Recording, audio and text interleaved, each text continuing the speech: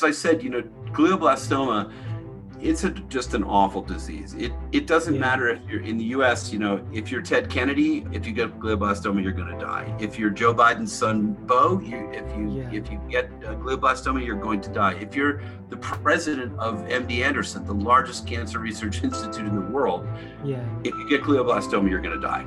So people know about this disease, but it's considered just maybe the most challenging place to operate in oncology. So we really wanted to get the word out early that we were doing something different. And again, it was almost this back to the future path. I said, we have a molecule that looks and acts and kills cancer cells just like every other anthracycline, but the secret sauce is it gets in the brain.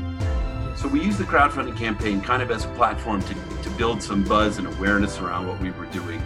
And then we decided to take the company public, which was a real challenge, and it was a bold move, I guess, from the outside. But the cool thing about my colleagues in this company is that we're all all the scientists included, we're all fairly experienced entrepreneurs.